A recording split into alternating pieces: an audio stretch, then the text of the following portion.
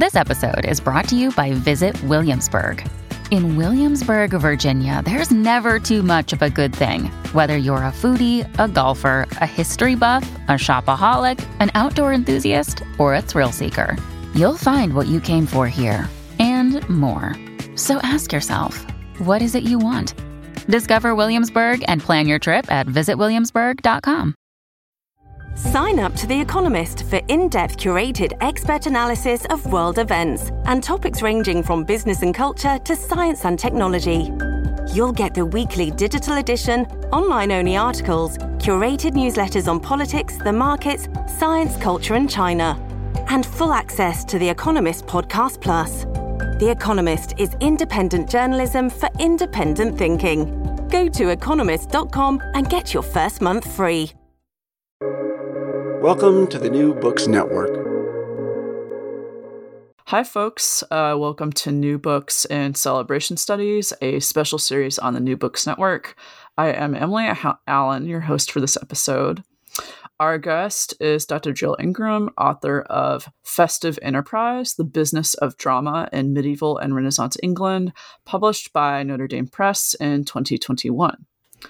In Festive Enterprise, Dr. Jill Ingram merges the history of economic thought with studies of theatricality and spectatorship to examine how English Renaissance plays employed forms and practices from medieval and traditional entertainments to signal the expectation of giving from their audiences.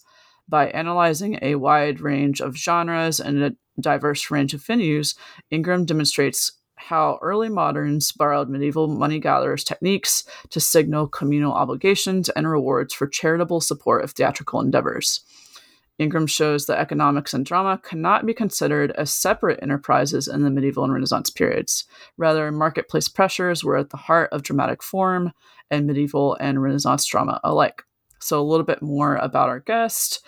Dr. Jill Ingram is Associate Professor of English at Ohio University. So welcome, Dr. Ingram, to the New Books Network. Thank you. Thanks for having me. Yeah. So we'll come back to the book in a minute. But before we get into that, can you tell our listeners a little bit more about yourself? Sure. Well, I am a literature professor. I teach mainly Shakespeare and Renaissance drama, but my background is, let's say I took a winding path to get to literature. I actually started with a journalism degree, and then I went to work in advertising. And that actually, my work in advertising does connect to my current work in economics and literature. So I have something of an insight there. But after working in advertising, which I thought I was going to be doing sort of based upon my love for language and, writing, maybe I'll be writing interesting ads or jingles, and that's not what happened. I was basically a salesperson. And so I got out of advertising and I went back to school, and my love for language was so deep and impractical, shall we say, that I got a degree in creative writing. I got a master's degree in creative writing and poetry from the University of California, Davis.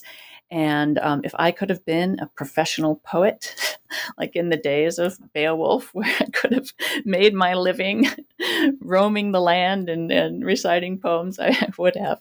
But very few poets, make a living at it. So I thought, okay, graduate school is the place for me. And I want to study the best poetry that was ever written. So, of course, that's Shakespeare and John Donne, Renaissance poetry. But when I went to graduate school at the University of Virginia, I found that the courses on drama really just sparked my interest a lot more.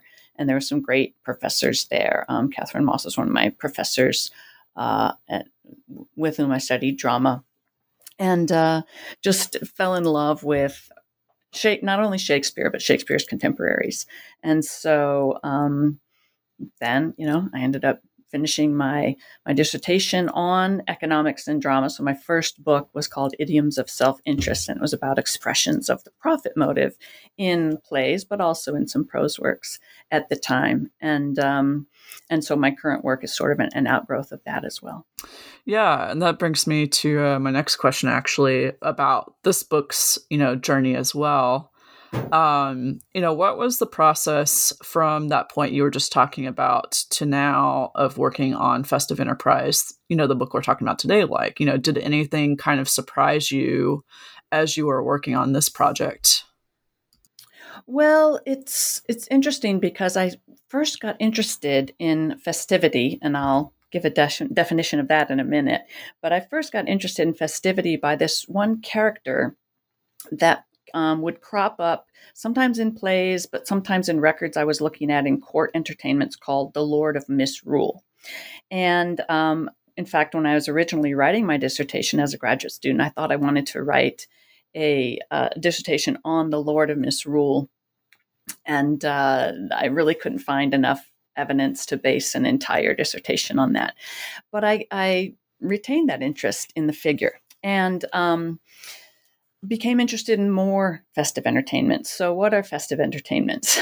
So festivity is basically what it sounds like, celebrations originally in medieval times associated with holidays, and the original definition of holiday is holy day. So associated with, church and liturgical celebrations, having to do with the ritual year, but also rural celebrations like sheep shearing festivals and midsummer fairs.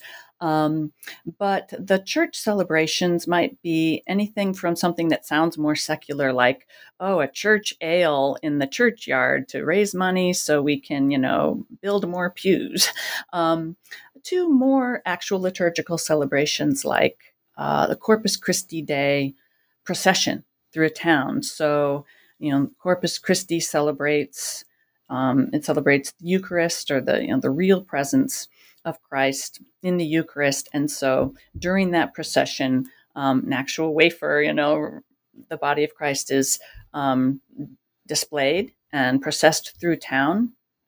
But along with that began to be a number of plays that would be performed either on stationary little scaffolding stages or on wagons that would then be pulled through town in a procession.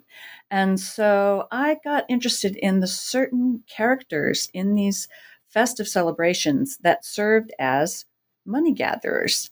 Because in order for these processions and in order for any of these even entertainments at church ales, like a little nonce play that would be put on, the way that those productions had to be funded was basically kind of like someone passing around a hat. That there would be a character to go to the spectators and say, please contribute. We have to pay for the costumes, or, we have to pay for that when we built that wagon. And so I got really interested in that interchange between those gathering figures. They called themselves gatherers, who would gather the money, and the relationships they were forming with the audience members in order to elicit goodwill from the audience, in order to elicit that, charitable impulse, or just the willingness to give to help to pay for the performance. And then ultimately, and I'll get to that later, but my book is about how the vestiges of those characters show up in later professional drama of Shakespeare's day, when you no longer needed to pass around a hat, but someone was willing to actually pay money in order to even enter the venue, in order to enter, to pay their pence to get into the theater. Thank you so much for explaining. I think that really helps set the stage, if you will, for our listeners in terms of what we're talking about here with the book.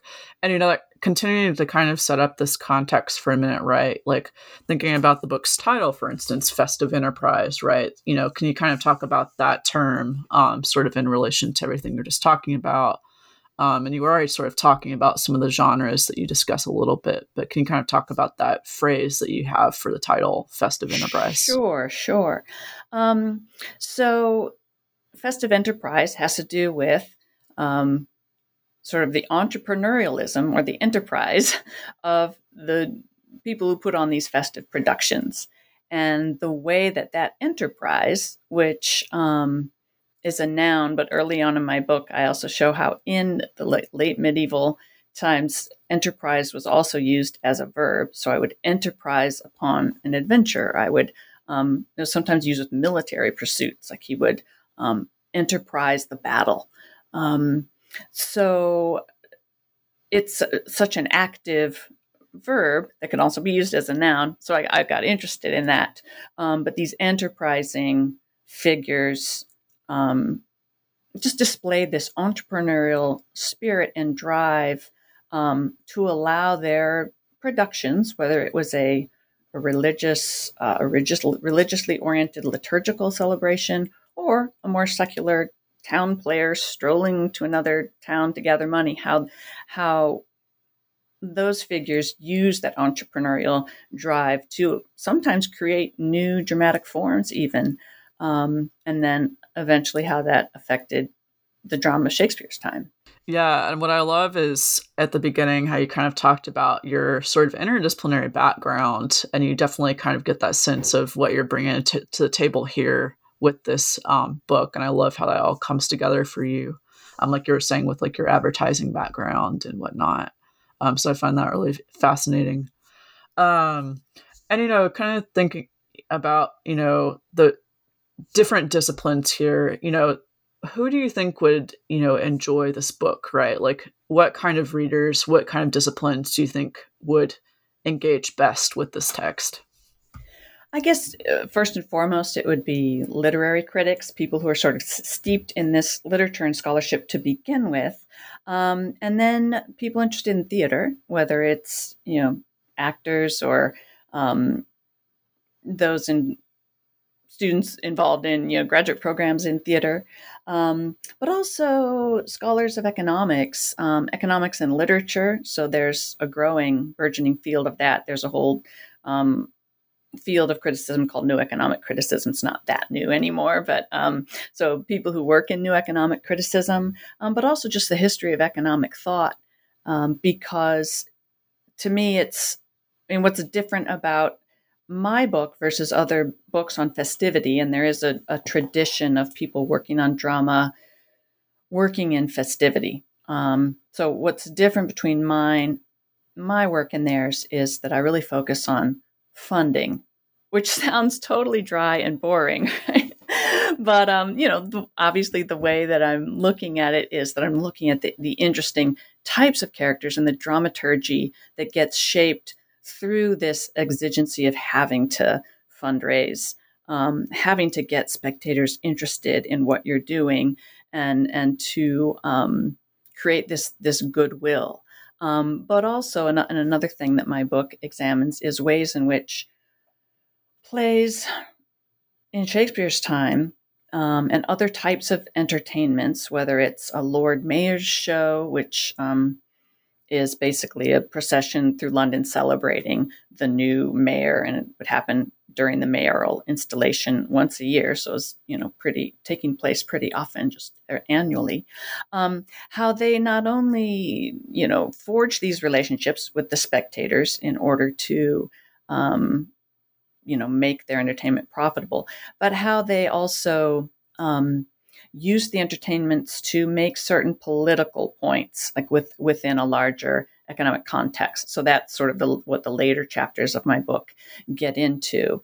But one thing that, and I'm talking about sort of what makes my book new and different, and I guess one thing that people could expect to find that is a little different is that I challenge what a lot of critics working on economics and literature called the commodification of drama in Shakespeare's day is sort of an accepted narrative that, there used to be these religious and very communal-oriented celebrations in which everyone knew each other and they wanted to give because, of course, it was their neighbor up there, performing that entertainment. And that when you get to Shakespeare's time, or when you get to the time of the public stage in London, where people had to pay entry fees, to get in and see the performance, that it's just commodified, that it's no longer communal. You take away any sort of personal connection. It's entirely profit driven. And that really strips the communal aspect of the entertainment, and that, people no longer feel this connection with what's going on in the entertainment, and that they're distanced from it, that they might enjoy it, aesthetically, or it's an entertainment, but they're not, as involved. That's not because it's not a cooperative effort, since they're not involved in actually making the production, or if they didn't help, hammer that little pageant wagon together, they're not going to have the same connection to the drama. So I counter that narrative. And there's, I guess, two basic ways in which I counter that commodification model. One is that I say that the one side of the coin is that entry fees were nothing new, that if we look at, say, town players and mid-Tudor provincial town plays, they charge spectators for plays in churches. And even guilds who were asked to help make the pageant wagons in these Corpus Christi Day processions, or guild processions, or, liturgical celebrations, that they were taxed if the entertainment didn't make money. And so that they basically had to contribute to the profitability. So profitability was always a concern and could make people feel, hey, is this really a communal event I'm being made to pay here? And so I say that there's a commercial continuum between medieval and Renaissance plays. And also that communal aspects, if you want to talk communal aspects of a theatrical event or of a play, that those remained, that there were a lot of people, like it takes a village to put on a play, even in Shakespeare's time. So it's not just the playing company who, they shared in the profits. It wasn't just the playwright who shared in the profits most often. It was the tiring men and women. The tiring women and men were people who helped repair the costumes. There was the box holder, the person who actually held a little jar, a clay jar, or a box that would take the pence of people entering the theater. There were book holders, the people behind the scenes who would hold the manuscript of the play and help remind actors what their lines were. There were light trimmers for the indoor theaters. So many of those communal aspects remained. And those, I guess, are the two main ways I counter that commodification narrative in my work. Yeah, I love that you, again, kind of showed, even with just your statements there, how much goes into these, different types of performances, right? And I was thinking about how you were talking about, what makes your text, different from other,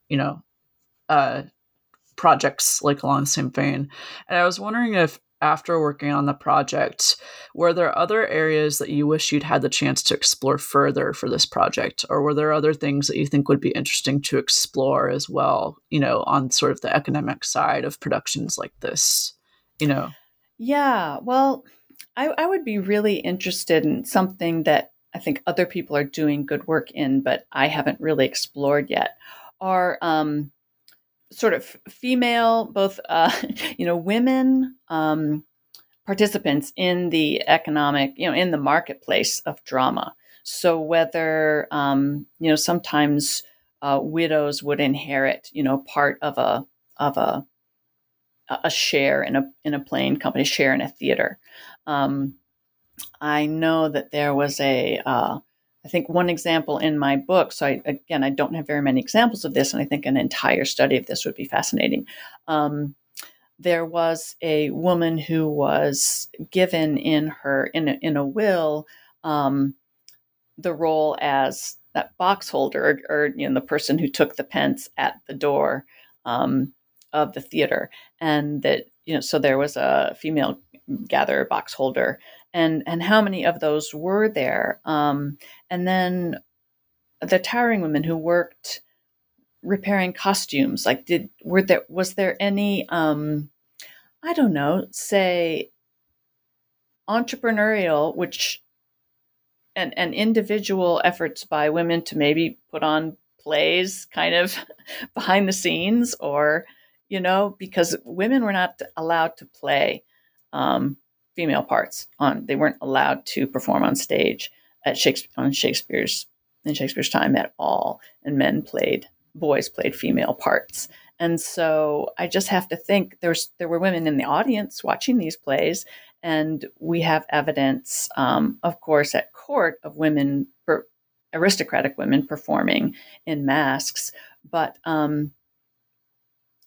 women just as much as men and boys must have had that dramatic spirit, that drive to act on the stage. And how was that expressed? And I'd love to, I know there are people working on this, but that's something that sort of interests me and does not feature prominently in my research. Yeah, I'm always just curious because I don't know about you, I always there's so many things I would love to write about, but again, you have to just get the thing done. So that would be really interesting. But that's cool to hear more about.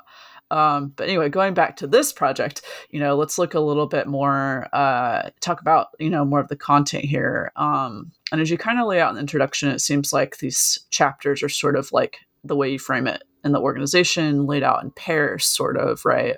Mm-hmm. So thinking about chapters 1 and 2, you say that they both discuss, quote, methods of audience address, such as the gatherer thief character. For listeners, think about something like Robin Hood, for instance, and prologues and epilogues. So can you talk about, in both these chapters, the significance of those types of approaches? Okay, yeah, definitely. One thing I'm doing in my first few chapters is, I guess I'm creating a story, chronological narrative of how these early gatherer figures developed, and then how we see them sort of make their way onto the early modern stage. So I traced and I looked at how these early figures, like why these early figures that would go and gather money from people, why they even developed.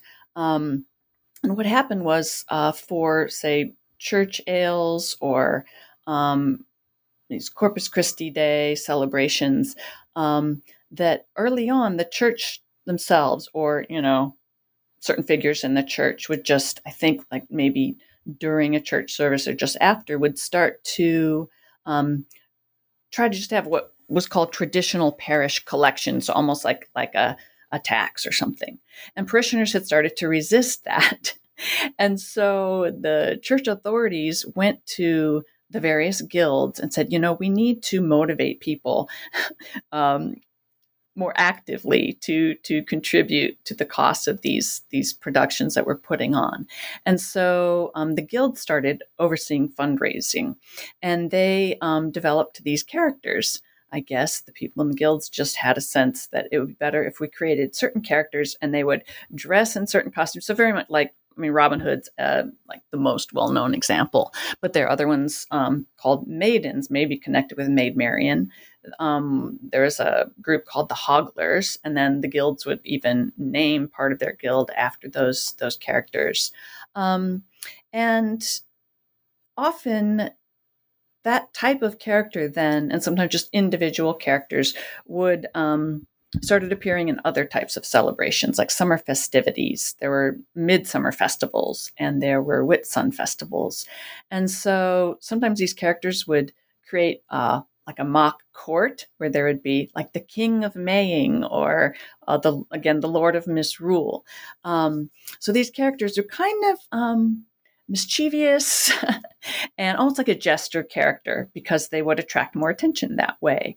And Morris dancers were also a type of character. So I don't know if everyone knows about Morris dancers. I guess they have appeared in the 20th century, and they've, you'll see them, of course, at Renaissance fairs and stuff. But so they're brightly costumed characters with bells, like stockings and bells around their legs, and they would dance and sort of kick the bells up and then have these scarves that they would wave around in a dance. You can see examples on YouTube of modern groups trying to recreate that. And so, but what I found in my research was that when you see, and you can see sometimes in old like church records, you can see the payments made for the costumes and what they call different parts of the costumes. And when you saw the payments for these Morris dancer costumes, it would often just be bells, scarves. But on a few occasions I saw, and one was associated with a passion play in New Romney, they called them Hell's Bells. And I thought that was so interesting. It makes me think of the AC/DC song, but no, it was so, and there were other references associating the Morris dancer with the devil. And so it must have been something that they were, acting out. Maybe they were acting out, a religious play like the Harrowing of Hell, or there were lots of scenes in early medieval plays that had a hell mouth. And so demons would come up, and maybe the Morris dancers, it does seem that they were associated with these hellish characters, but, that was kind of fun for people to watch. And so it would be those characters who then would hold out a ladle or have some sort of, just sort of little stage property or some prop to gather the funds. And then what I started to see was these gathering methods found their way into more and more plays, but the gather was associated with this kind of vice or devilish character. And it's seen in a famous example, and I'm not the first to point this out, but in Mankind, in the play Mankind, which is heavily anthologized, so a lot of students will be reading that play, so I use it as an example. The devil character, Titivulus is his name, is the vice character, or the evil character who's trying to tempt mankind to hell. He has these minor vices, they call them, like these little, he has a little group of hangers on, and one of them is called New Guys. And he actually literally says in the play, we intend to gather money. So it's very explicit that those characters are gathering money, and they say, we're not going to let Titivulus on stage until you contribute money to the play. It's fascinating, so it's clear that people wanted to see this vice character enough that they could use his impending appearance as an inducement to contribute to the play. And actually during the play, then it would pause and they'd go out and gather money from the audience. And so I was looking for more of that type of example, and you just don't see it as explicitly that much. But what I saw was that in these early 16th century plays, that you would have absolute vice characters, because they would be named vice in the list of characters at the beginning, and they would be the ones to then warn the audience members that they were going to be victims of a thievery or be tricked in some way. And so I was like, oh, well, that's just like those Morris dancers or the others that were these vice characters, but now the characters are in the play warning them that hey, audience members, one of my cohorts may come and try to steal from you. Ha ha ha, isn't that funny? But I couldn't, because I was always trying to figure out, why do we like vice characters? But it's the vice characters who most, and this is true in Shakespeare's plays too, like Richard III and, Iago, they're the ones who kind of confide in the audience and make a connection. So when I look back at these early 16th century plays, I see those characters making that connection, but also explicitly telling the audience, I'm going to steal from you. And so to me, it was connected with that early money gathering impulse. So there's in Thomas Preston's play, and it's a play called Cambyses in 1560, there's a character Ambidexter, which is great because he's like ambidextrous. He has so many hands he can steal from you. But anyways, he alerts the audience to his cousin Cutpurse. And he says, he basically says, careful audience, my cousin Cutpurse is going to be down there among you, cutting, because they would literally snip the purse off of people, that had a purse hanging around their body. And so, but he goads his cousin Cutpurse, he goads him on in the play, and it's in the play text. It says, to it, cousin, do your office fine. So he's both goading on this thief and telling the audience they're going to be victims of thievery, but he's kind of inviting the audience to be complicit in it. And I'm like, well, why is this happening? But to me, it goes back to kind of the delight in gathering that I think the audience shared, and be like, okay, that's my way of paying for the entertainment. I'll just let him take a couple pence from my pocket. So that's just one of the, I guess I in my book, I call it the gathering function.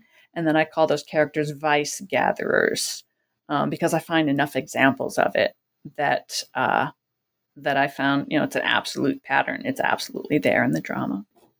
Yeah, that's so much fun. And thank you for, again, just giving that context for our listeners. And I think that they'll know exactly what you're talking about. Like you're saying with like other, specific plays and stuff that they've engaged with. Um, and, what kind of sources were you looking at to kind of learn about these characters? I was kind of curious about sort of like the method and process Yeah. behind that. Well, to look at the really early examples and those early church examples I was talking about, liturgical celebrations and rural celebrations, I had to look at there's a there's a great series of printed sources called the Records of Early English Drama, or the Reed volumes. And those of us who don't do a lot of work in archives, and like especially during COVID, when you couldn't travel anywhere, you sort of had to rely on these printed volumes.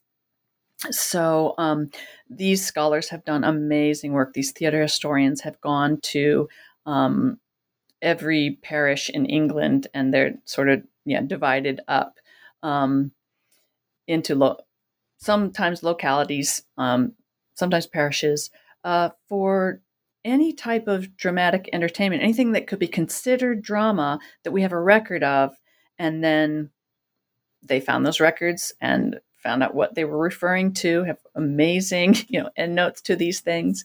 And so that's where I found the early records. And then I just plowed through a lot of early drama, late medieval to early Renaissance drama, to look for those connections, those characters that might be addressing the audience in a certain way. And then I moved, and I was much more familiar with Renaissance drama, so Shakespeare and his contemporaries. And so when I finally moved to Renaissance drama, all the plays that are extant, many of them are in, we have printed volumes of them now that have been nicely edited. But I found that gathering function, so I moved from the Vice Gather I looked at prologues and epilogues. And a lot of people have worked actually on prologues and epilogues. It's a popular source for literary critics to look at audience address and spectatorship issues. So I was looking more specifically at, I was digging into it, the actual language of how these prologue characters address the audience in terms of, how can the audience help make the play more successful, or how can we know that the play is successful? And again, this is sort of a commonly known theme that prologues and epilogues ask for applause. And if there's a lot of applause at the end of the play, and it's sort of a common trope in Shakespeare's plays that a character will get up on stage and say, please, applaud for our play, and then we'll know that we get to perform this again. And that was true, is actually how it worked, that if the play was not popular or not too many people applauded for it at the end, it would kind of be the end of the run of the play.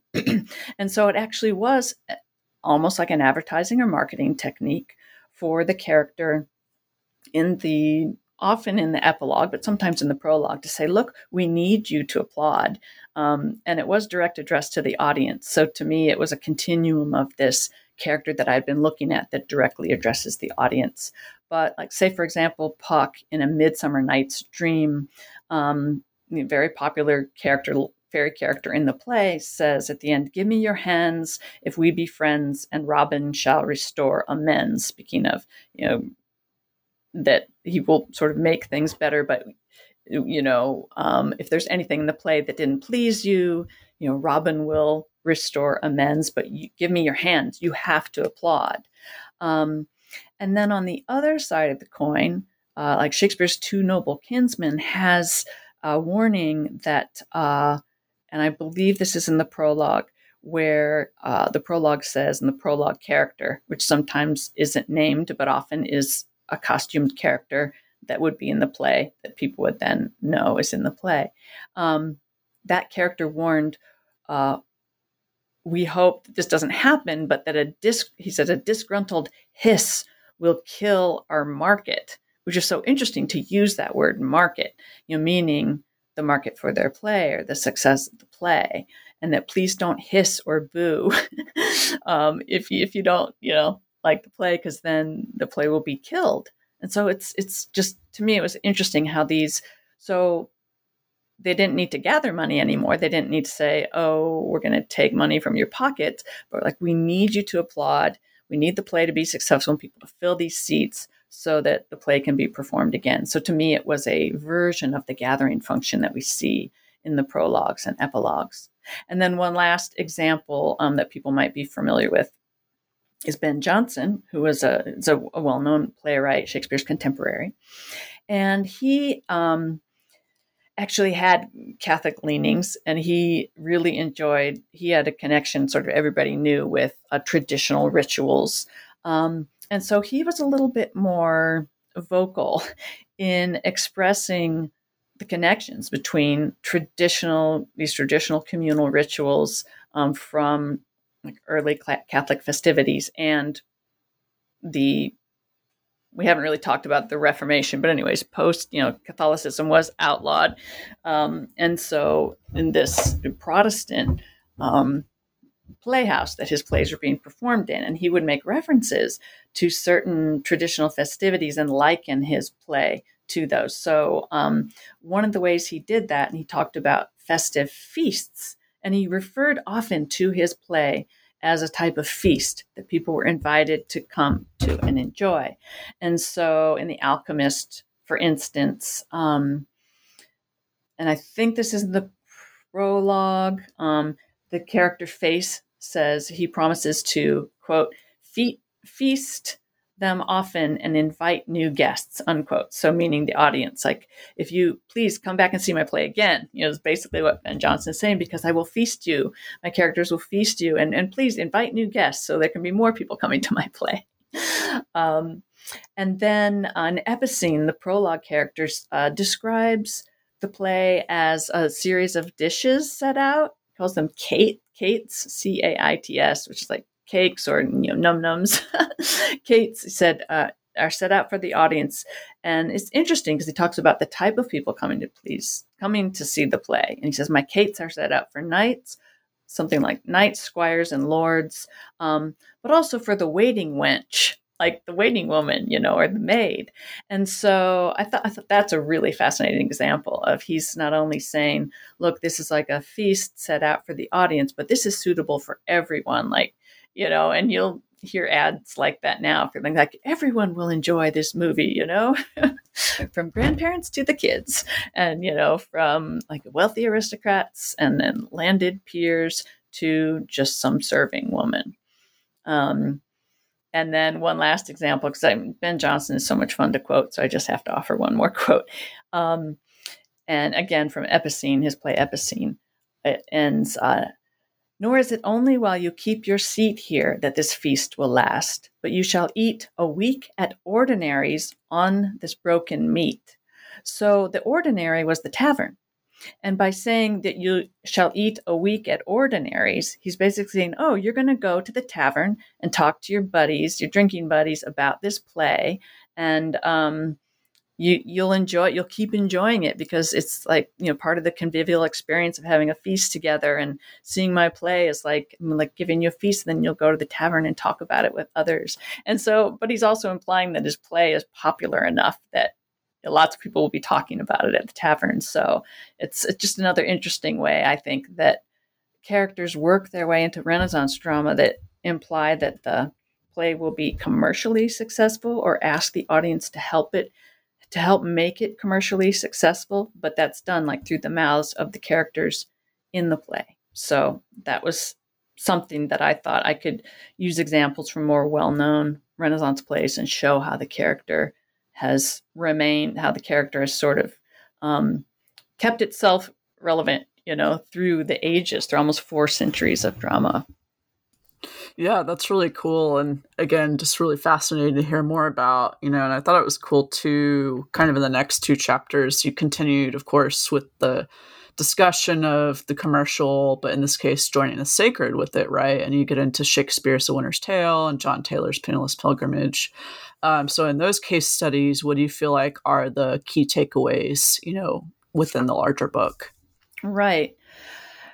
So in those chapters, really focus more on how economic concerns over profit drove early religious entertainments, and then we can see those concerns that the way in which, I guess, spiritual and economic advantage were united, we see that that began in the marketplace of festive events, but then continue through certain dramatic genres in Shakespeare's day. So in early festive events, it was a commonplace that heavenly rewards were offered for, say, almsgiving or charity, and you'll hear that in church sermons,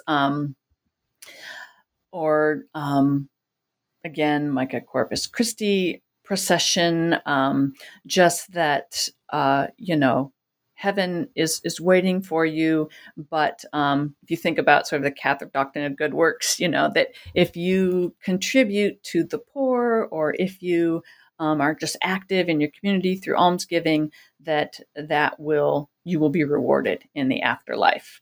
So there's that aspect of it. But then I talk about how certain festive events, the conviviality around those festive events were seized upon. That conviviality was seized upon by participants. So for instance, beggars and the poor would show up at these events knowing that people were motivated. Oh, it's good if I'm active in my charitable giving, and that will help me in the afterlife. And so one of the examples I look at in a chapter on The Winter's Tale is about, in that play, there's a character who is basically a beggar. He's basically a thief, but he shows up at the sheep shearing festival because he knows he can sort of seize upon the charitable impulse. So in that chapter, I look at sort of the history of these festive events in, at these sort of either church-sponsored events or also just rural celebrations, and how the marketplace that develops there is both an example of early entrepreneurialism, not just in drama, but people would come and sell things. Like you think about, I don't know, it's like it was a makeshift economy. So it was a combination of like farmers market and art fair, where people would sell all kinds of things, but that it brought all levels of the society together. And so I talk about how actually more social mixing occurred in these events, and that it motivated certain kinds of entertainments that, would sort of draw upon that conviviality. But then in looking at that background, I also saw how sometimes in such events, there would be conflicts, but people would, again, use that part of that communal spirit to negotiate for their own advantage. So for instance, and this is where, again, I show, well, there's a commercial continuum. There was always a concern for profit, and there was always a concern for, getting ahead in the world, and you had to be entrepreneurial. So one of these examples is great. It's in a 15th century York, during the Corpus Christi procession, people began to be concerned and complain because the civic elite in York actually would make sure that the civic oligarchy made pageant wagons stop at powerful York institutions to, cement mutually advantageous civic ties.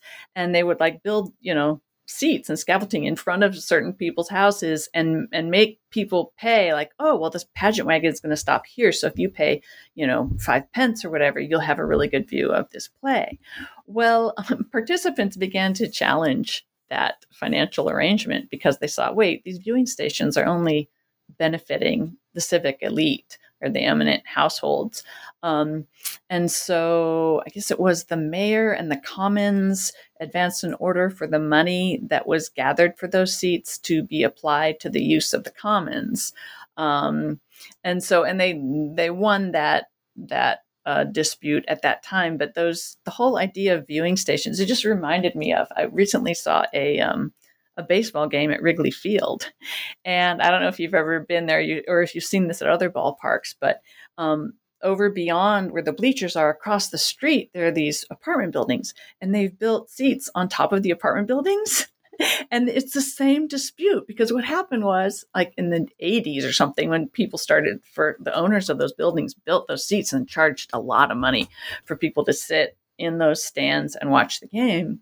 The owner of the Cubs challenged that and said, wait a minute, it's not part of the park. And so the family, it was some old Italian family that owned a lot of those buildings.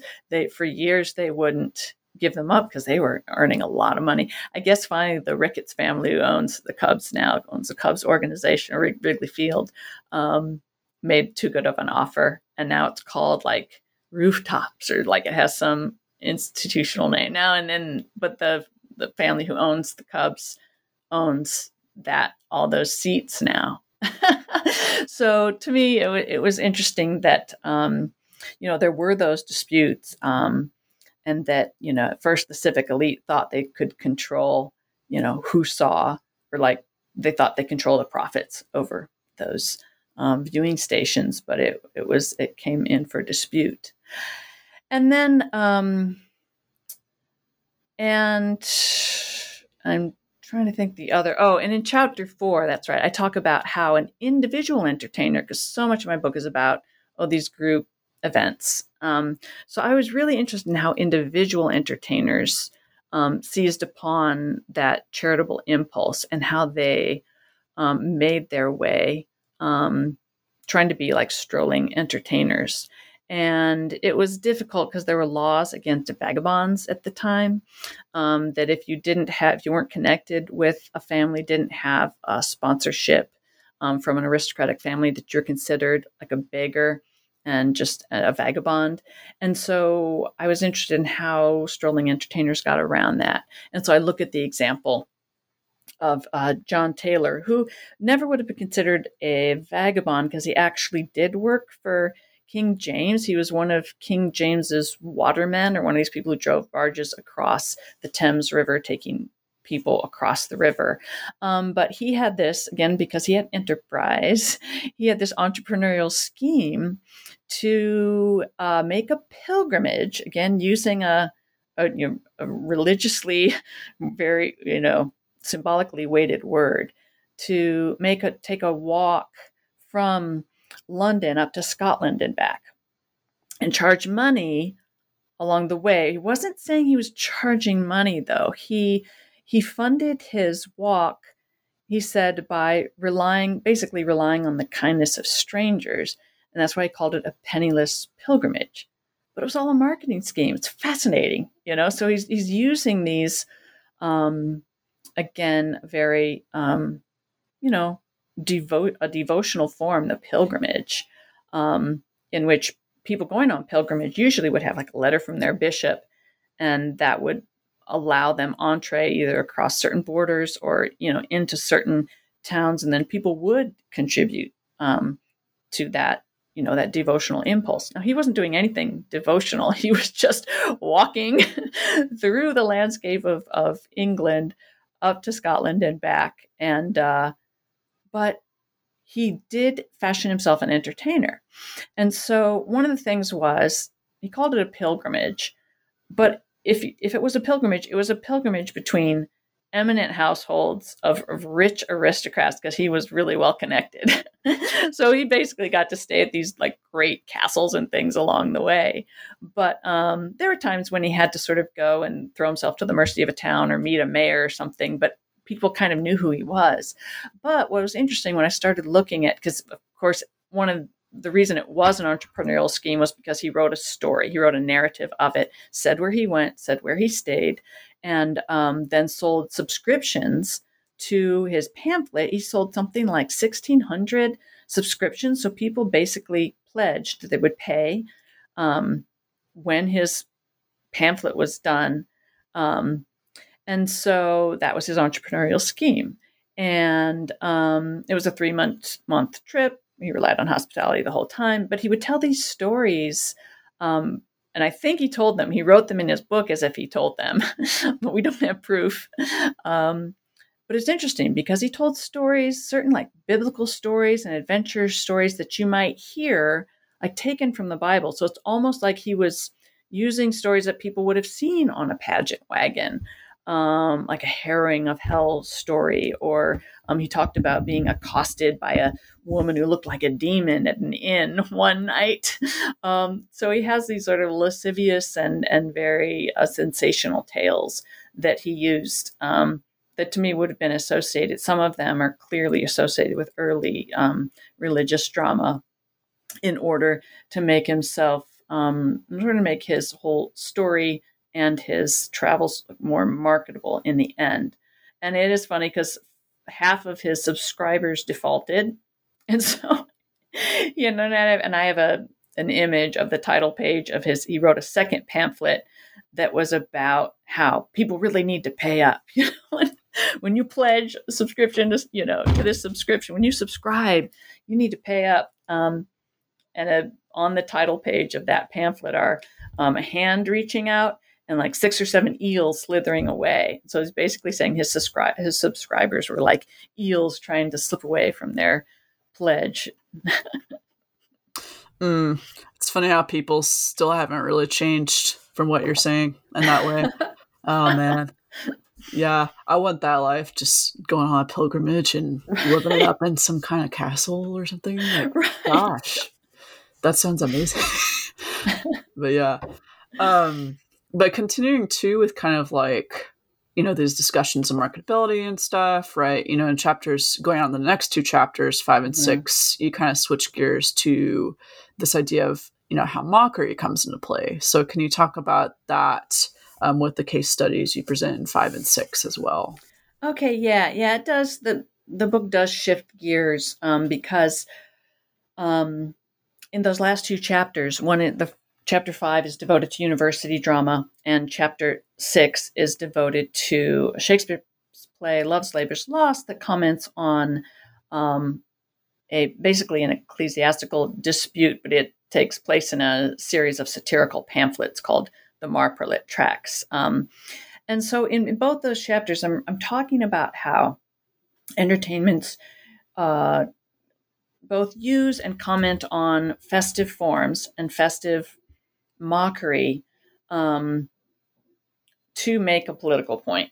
So in looking at university drama, I look at 2 entertainments, the Just a Grey Orme, which was a 1594 Christmas entertainment at Gray's Inn, which was a law school in London. And then I look at the Christmas Prince, which is a 1607 St. John's College, Oxford entertainment. And so both of those use a festive form, and they basically use my old guy, the Lord of Misrule. They use this sort of Christmas lord who was a satirical mock lord of a mock court this was sort of common in university drama, that these entertainments during holidays would maybe stage a mock court or a festive lord, and then there would be an actual play performed, and that one character would be like the star of the play. But what I got interested in with university drama was, there were political points being made in those plays, but some of the political points were made just by virtue of how the funds were raised. And so with university drama, they didn't use entry fees like Shakespeare, like the public drama on Shakespeare's stage in London. They used donors. So, but they made it very public. So they would actually, in the manuscript of the play, and in the printed copy of the play, they would write down the names of who actually donated to the play. So kind of like if you go to the symphony, you'll see the big donors like listed in the program in the back. So it's a lot like that. But they also then sent out letters to people who they had asked to donate but didn't yet. And they just had sort of threatening ways of talking about how they would expose those people if they didn't contribute. So I was looking at that. It was fascinating. And so in the Christmas Prince, especially at St. John's College, Oxford, I found evidence both in the plot of the play and certain lines, and then also in the list of donors, that all the big donors were anti-Puritan. And the Puritans, came to their ascendancy in politics in England, and eventually, led to the Civil War, 1642. And so it seems to me that this donor list was like a list of people who were countering the Puritans, and it was almost like a message to King James at the time, saying, "Look, don't we have lots of support for this like anti-Puritan play, and these are like William Laud was one of them, and he was a big figure in the English church for the like traditionalists for the anti-Puritan faction." And he was the largest donor to this play, and then lots of people who were associated later with the more like conservative or conventional church figures in the 17th century. So I thought that was really interesting. But they would also use a Christmas Lord or a mock Lord to make that whole point. And then when I move on to Love's Labour's Lost and the Marprelate tracts, to me it's interesting because I really believe that Shakespeare, there's so many references in Love's Labour's Lost that I trace to the Marprelate tracts that I feel that there's just a lot of connections being made there, and that Shakespeare's basically saying, look, this festive, really like harmful personal invective and the scurrility that people are starting to use in these church dispute pamphlets, this whole sort of, it was like a pamphlet battle between those who hated the Puritans and those who were like supportive, that they got really libelous, and they started talking about like the sexual lives of different figures, and it was really vitriolic. And so Shakespeare in his play, I believe, and I won't go into the details, but I just trace away in that chapter that he comments on the harm that type of festive scurrility does.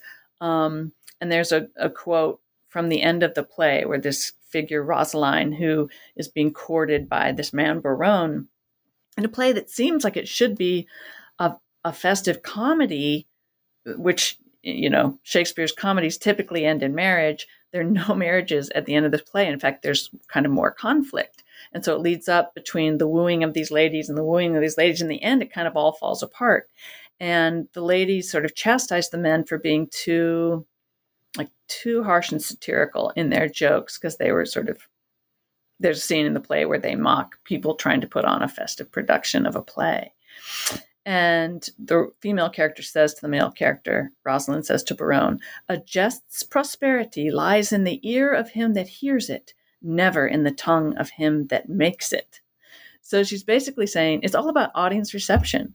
And so it gets back to sort of the core of my book, which is about, you know, you really have to think about your audience. You have to court your audience and pursue them and please them. And it's not about how funny you think you are. You think you're, you know, some satirical mocker of those people you're looking down upon or those people you don't approve of. It's a just prosperity lies in the ear of him that hears it. So it's like, if you want to have successful drama, you have to think about the audience and you have to think about the marketability of your play. So that's sort of where I end that chapter. Yeah, and like you're saying, that's kind of the, you know, general premise of the whole book. And, you know, listeners, if you want to know more, go check out the book and, you know, give it a read. It's a really good read, and you know, you've learned a little bit from Dr. Ingram today. But thank you, Dr. Ingram, for joining us today on New Books and Celebration Studies. Well, thanks for having me, Emily. It was really a pleasure.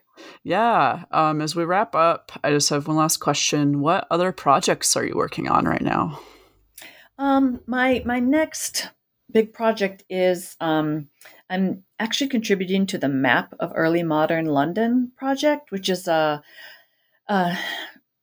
digital project, which it's fascinating. Everybody can look it up. Just Google Map of Early Modern London. But the project looks at all the celebrations, various types of celebrations happening in and around London, maps them onto London, like especially processional celebrations, and then provides a digitized, like a facsimile of the original manuscript, but then an updated manuscript that you can, an updated like typescript digitally that you can use to like click on certain references and see, oh, that's referring to Little Conduit, and then that's in this part of London, or that's referring to this part of the Thames where the barge, took this fireworks display before they landed on in London. And so it's an interesting spatial representation of these dramatic events. And so the specific contribution that I'm working on is Thomas Heywood's mayoral show called Londini Emporia, and it was a 1633 show put on for the inauguration of the mayor that year of London. Cool. That sounds really interesting, and I'll look forward to seeing more about that project. I'll have to look it up. Thanks for sharing that. But listeners, just as a recap, this was an interview with Dr. Jill Ingram, author of Festive Enterprise, The Business of Drama in Medieval and Renaissance England, published by Notre Dame Press in 2021. And this is Emily Allen, and I'll catch you next time here on the New Books Network.